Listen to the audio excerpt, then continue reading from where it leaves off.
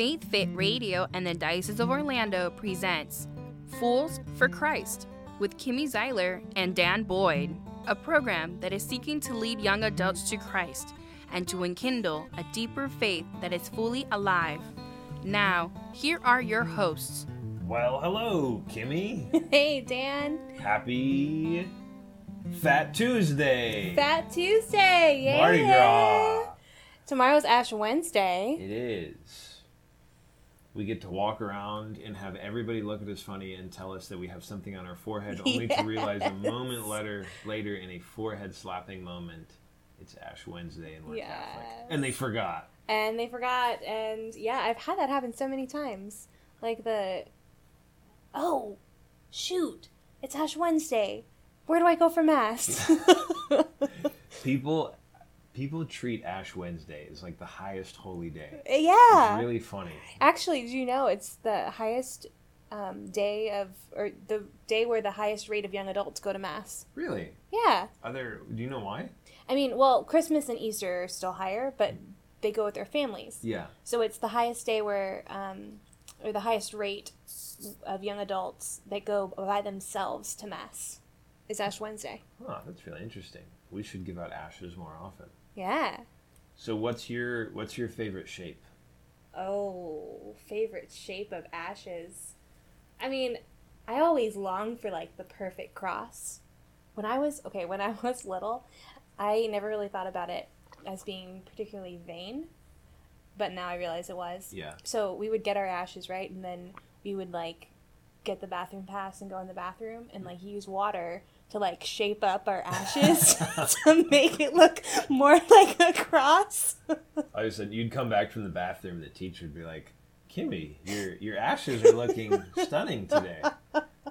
And that was the teacher gave them to you so they know you messed with them. No, this is probably not in the spirit of Lent, but one time when I was working at a high school, I still work at a high school, but I was working at a different high school, I got very zealous in my application of ashes. Oh, no. And I may have gone from the top of someone's forehead down their nose bridge. Oh, my gosh. So it was a little bit like war paint, which I was, in fairness, I was doing unto my neighbor as I would have them do unto me. Because I am a fan of big ashes. I don't like little ashes. I like there being no mistake. I got my ashes that day. Well, and you did actually.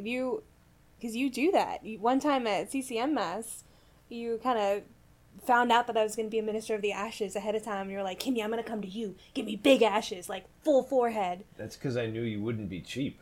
I knew you'd give me my money's worth. Yeah, absolutely. And I gave you a little reminder, which, again, probably not in the spirit of the liturgy, but it's a special day. Well, I think you did it before the Mass started.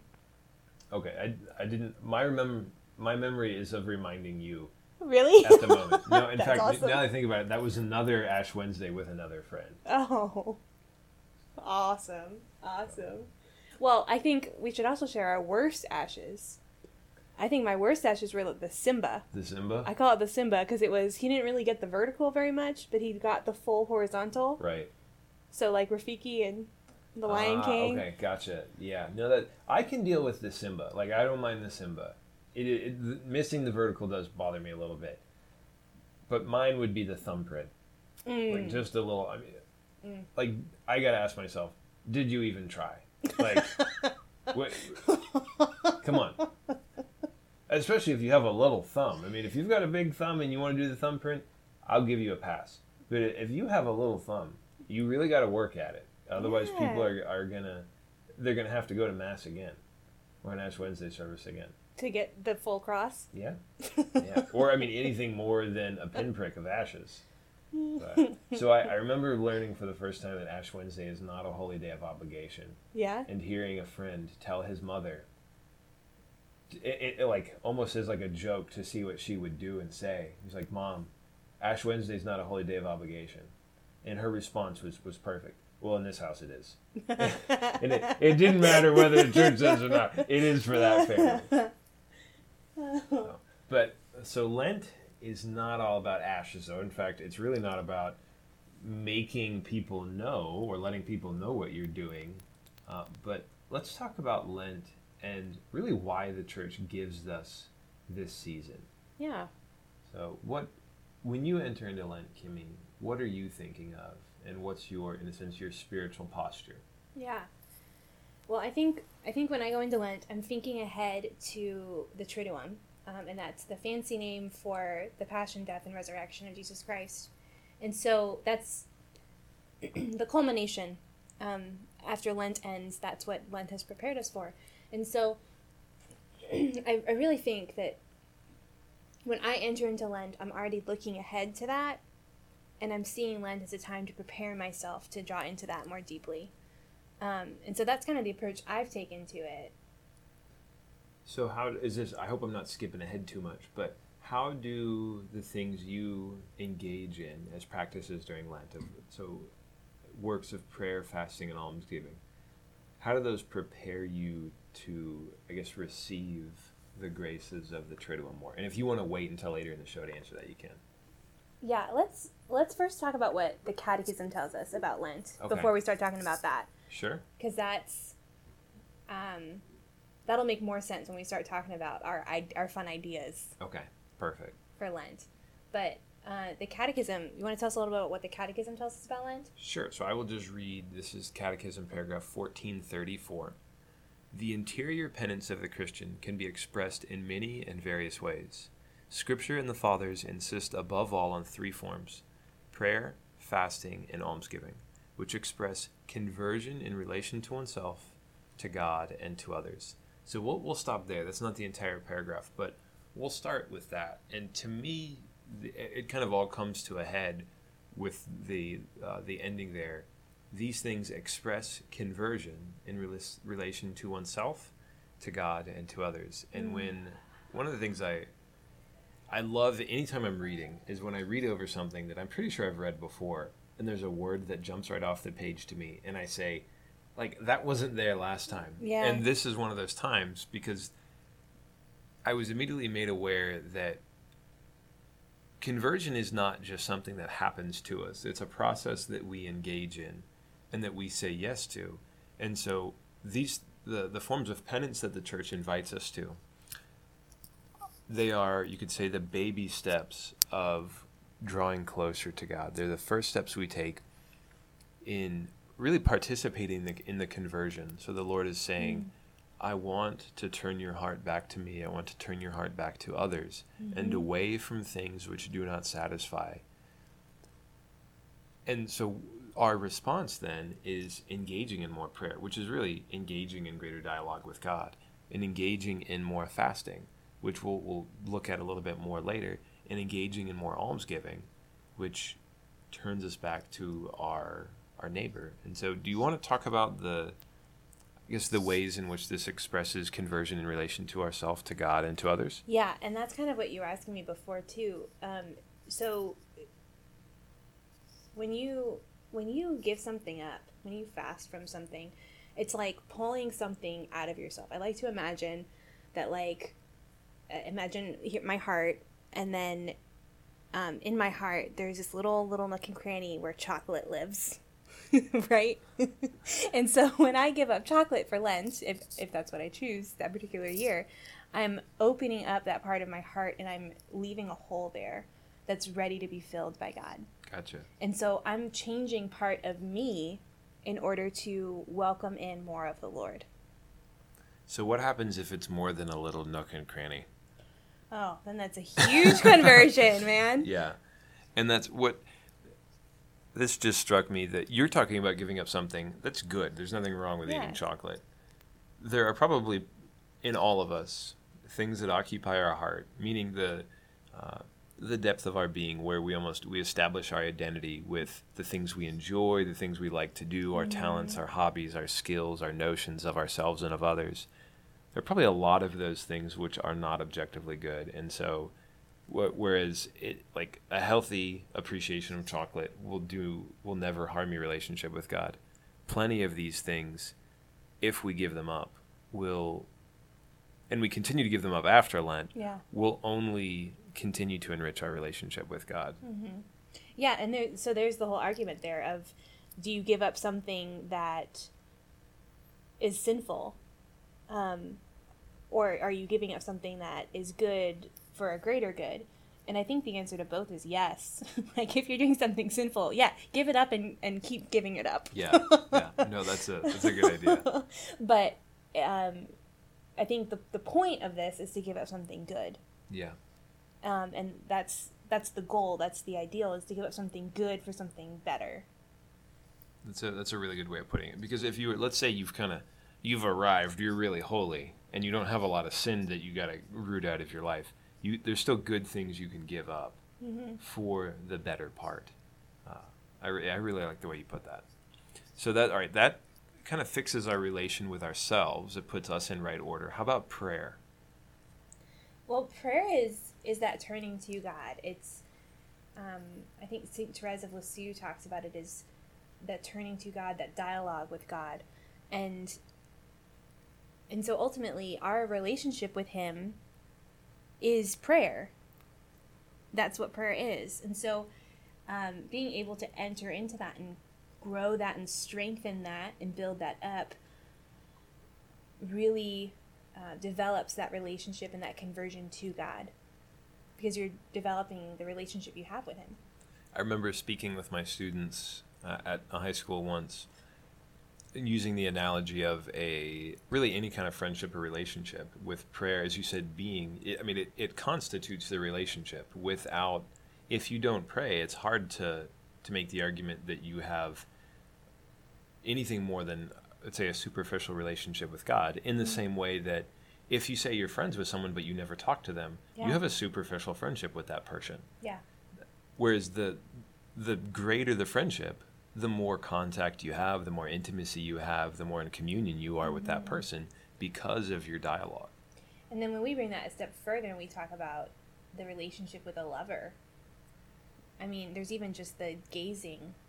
Yeah. The look of love in silence, and the just being near, that in and of itself is part of the relationship.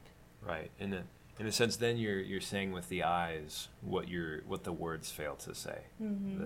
The look of love conveys to the other the depth of feeling and longing and kinship and communion. And so I think that's another, like, a next step of prayer, of being in that place of such nearness and closeness and desiring to be with God, that you're able to enter into that silence. Yeah.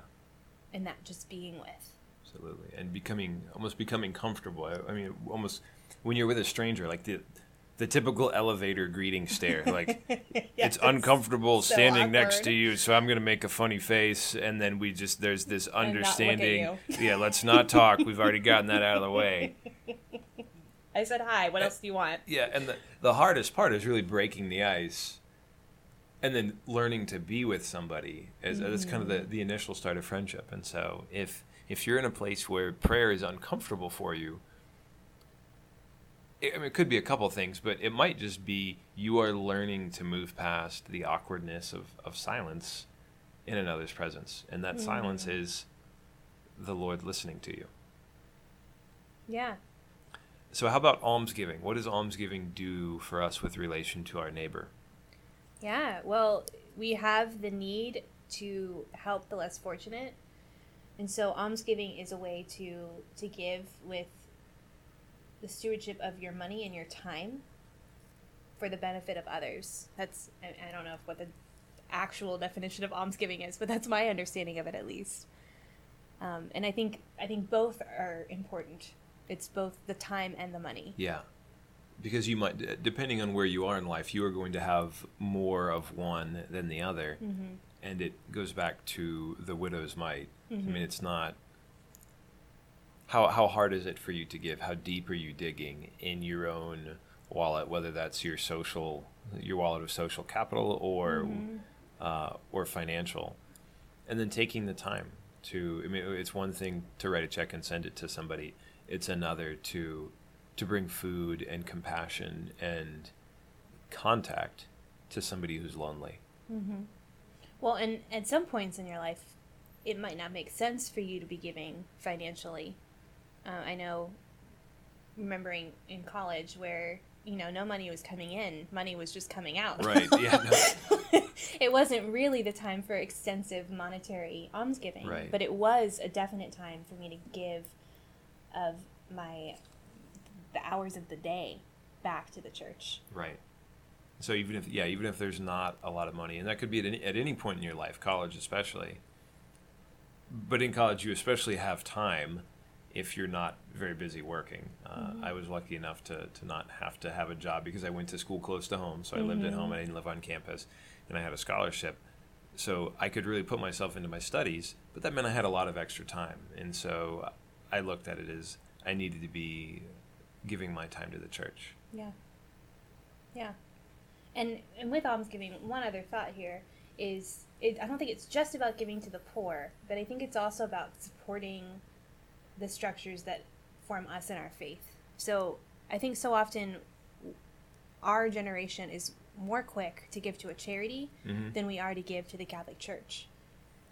And I think it's important to remember that both are important, Right. that supporting the organization that helps us to grow in our faith and in our community is important, as well as reaching out to the poorest of the poor and Absolutely. those around us. Right. And so I think it's a both and. I don't think we can look at almsgiving as just one or the other. Yeah, the church is the womb which formed us, and if that we might identify with some charity that we got involved with in college or at another point in life and really feel called to give to them and support them, but that never would have happened. That step wouldn't have happened, and it won't happen for another generation if that support's not there. Mm-hmm. Yeah. So, what are some of the best or perhaps worst things you've ever heard that you can fast from? Well, funny you asked that, Dan. I found this awesome article a couple years ago on things you should give up for Lent. It was put out by CatholicVote.org, and I think this list is just hilarious. So I think it would be fun to kind of go through some of those with you. Sure. And hopefully, as we touch on these, you in the audience listening will come up with, even if this doesn't resonate with you as something that you think you need to do, then it might give you an idea, and you might say, hey, you know what, that's kind of like this thing, and that thing has a much bigger piece of my heart and a much bigger piece of my life than it should, so I'll go with that. Yeah. All right, so let's jump into our list, Kimmy. Yes. So number 1, sweets. And if you aren't a sweets person, you aren't a human being with a soul. That is 100% true. I think it's somewhere in the Old Testament. In the Old Testament? Yes. Oh, okay, yeah. That's how true over it in is. Proverbs? Yeah, we knew that before Jesus came. So. So the next one is quite related. In fact, this probably would be more likely to end up in the Old Testament rather. Salt. It is shocking how boring food is without salt. As I really, really like to cook, and the difference that I've noticed between my food being just blasé and being like, wow, that's better than I would buy at most restaurants, is the seasoning, including salt. Yeah. It's true. So if you are a coffee person, I think you could give up cream and sugar. Yeah. You could give up coffee entirely, but that could be a disservice to those around you. yes, And that would kind of take away from the whole almsgiving idea. absolutely. My number one rule during Lent is that my penance cannot become a penance for other people. Oh, Because amen. then, as you said, that does not help us get in right relation with our neighbor, which is really one of the goals of penance. And so if you out there listening, if you're like, I'll give up coffee, that's a horrible idea. If you have kids or someone you are married to or you work close by, if you're a hermit and you want to give up coffee, go for it. Otherwise, please think very, very carefully about what you're doing. And as someone who is an avid coffee drinker who does frequently give up coffee for Lent and Advent,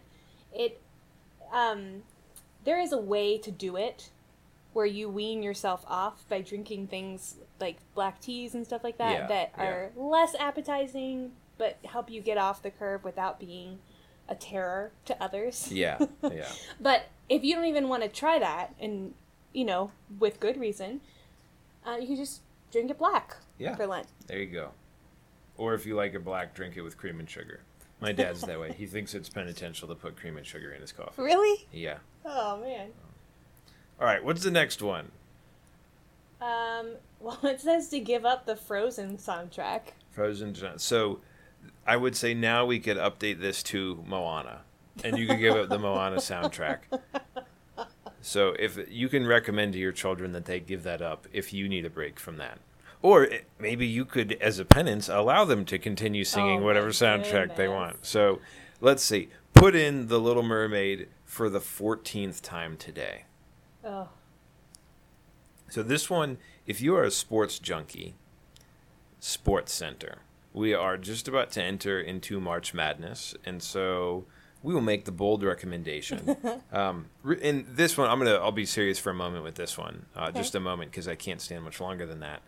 But sports takes up so much time, and this is really, for a lot of people, this is the god of their Sunday during football season, and during basketball season, they give it just as much time. It's just spread out over the week, and this is perhaps the lowest hanging fruit in our culture of where we could really change the way we live and have a much more Catholic culture.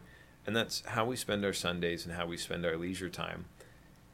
To me, in particular, this one, it's like an excuse that everybody has for turning away from their children and their spouses to just kind of do their own thing. And within reason and I think in moderation, it's okay. But at least for me, I really can't even start going down this rabbit hole, or I end up spending 42 straight hours watching. I mean, it's a bit like how some people binge watch TV. I can binge watch sports. Yeah. Well, and right after that, it's just your NCAA bracket. So if you're a college basketball player, I was never really that into this because I never thought I could guess. I mean, it's like 64 different variables. I never was under the impression that I could correctly guess that. But yeah, if that's your thing and you find yourself checking that like every time you go to the bathroom or whenever you have a free moment, perhaps that's something you could give up. Mm-hmm. Are you into bracketology? No, not at all. I'm sure that if I got really into it, I would get really into it. Yeah. I have that kind of personality where I can very easily obsess about something. But no, I've never gotten into that. Yeah. But giving up television. So a lot of these are like going back to like prayer, fasting, and almsgiving, and talking about almsgiving and giving your time as well as your money. A lot of these are looking at where do you spend, not only where is your heart, but where do you spend the most time? Yeah. And taking a better look at that and wondering how much more of that time can I give back to God. And so television, Netflix, Hulu, giving one of those up could be a huge aid to opening up yourself to what the Lord can do in those 40 days. Yeah. Is there a show right now that you feel like you might be called to give up for Lent? Me? Yes. Oh, I'm still watching Gilmore Girls. Oh, okay. But I think for me it would be giving up all of Netflix. Okay, so like not it just wouldn't, one show. It wouldn't be, because if I just give up one show, I mean, I know that I don't watch stuff when it comes out. Right. I tend to watch it the whole season once the whole season's out, and then I hopefully slowly work through the season. So for me, it would have to be giving up all of Netflix or all of Hulu for 40 days. I'm the same way. Yeah. I don't like to watch. I like to binge watch. I'll be honest. I'm not the kind of person that lets my life be controlled by a TV schedule. Like I'm not gonna watch it like 8:00 on a Sunday night and be like, oh, I can't wait. Like no, I want to watch it at my convenience when it fits into my schedule. Yeah. So, yeah. That's just me though. Well, binge watching might be the thing to give up too. Yeah. Like it could be not giving up all of Netflix or all of Hulu, but you're only allowed to watch 2 shows in a row. Right, rationing yourself. Kind of like the same the same idea of if you always eat an entire bag of potato chips, you could limit yourself to a single serving. Yeah. Yeah, which I may or may not have done the other day. Really? Yeah, it was actually popcorn, but But like one of those big bags? Big is relative. That's awesome. Yeah. Name brand whatever. Giving up name brand whatever and just going with the store-bought Publix or Walmart or Target brand. Target brand is actually pretty good. Yeah. But instead of getting that awesome, fluffy toilet paper, going with the single-ply wonderfulness. Yes. And then including, or like right up there with the additional penance, then you have the leftover money, and you could use that for increased almsgiving if that works for you. Well, this actually reminds me, that's a really good idea, Dan, but this actually reminds me of something I did one Lent where I did something a little too ambitious, and so I don't recommend doing the full thing. It was called the Lenten Sense Marathon, and so it was like trying to give up things that adhere to different senses, of like, so smell, sight, hearing, the different pleasures of your life that deal with the different senses. And so you would add more as Lent got on, and so you ended up doing all this stuff. So that's the part that I don't recommend doing. But one of the things that was in that marathon for me, for smell, was using men's shampoo instead of women's shampoo. So does it have a different scent or no scent? Well, first of all, it was very difficult for me to find a shampoo that was not a women's, like, fruity smell. Yeah. That did not have, like, a cologne smell to it. Because I wasn't going to go around smelling like a man. Or a teenage boy. Because that's who uses this. This is true. This is true. So instead I found something that was not scented, but it was, like, off-brand, and it was low quality. And so about after a week of using it, my hair just didn't feel like it normally did. It wasn't soft. It wasn't shiny. It wasn't... So it was definitely a sacrifice for me. I was surprised at how much of a sacrifice it was. So next would be social media. We don't even need to go into this. You know who you are. You do it too much. Spend more time praying. And you could also give up Girl Scout cookies. Yeah, that falls under sweets. So don't, if you gave up sweets, like, be broad, be honest with yourself. Don't be like, well, I gave up some sweets, not all sweets. It's amazing how much you can rationalize with yourself when you're starving and you have a craving for something. Yes. Be like, well, Saturday at 3 p.m. is practically Sunday if we're going on the Jewish calendar. So I can watch Downton Abbey and I can eat my chocolate and drink my wine. So next one, pillow. Could you give up your pillow? I don't know that I can. I don't think I could. That would be really hard. I feel like it would take a long time to get used to. I don't think I could give up my pillow, but one Lent, Kelly Lyons and I gave up our beds, and we slept on the floor during all of Lent. I don't know, did you ever do that? I could probably handle that before giving up the pillow, which doesn't make a lot of sense. It doesn't, but for some reason you can adjust more to that and having your pillow on the floor. Yeah. Than sleeping on your bed without the pillow. I'll take your word for it. I feel like we're talking about very radical things right now. Yeah, perhaps. Let's find some easier things on this list. So, fast food, we could probably all give that up. I mean, if just fast for a couple hours until you get home. Yeah, this would be particularly hard for me with my schedule, because I would lump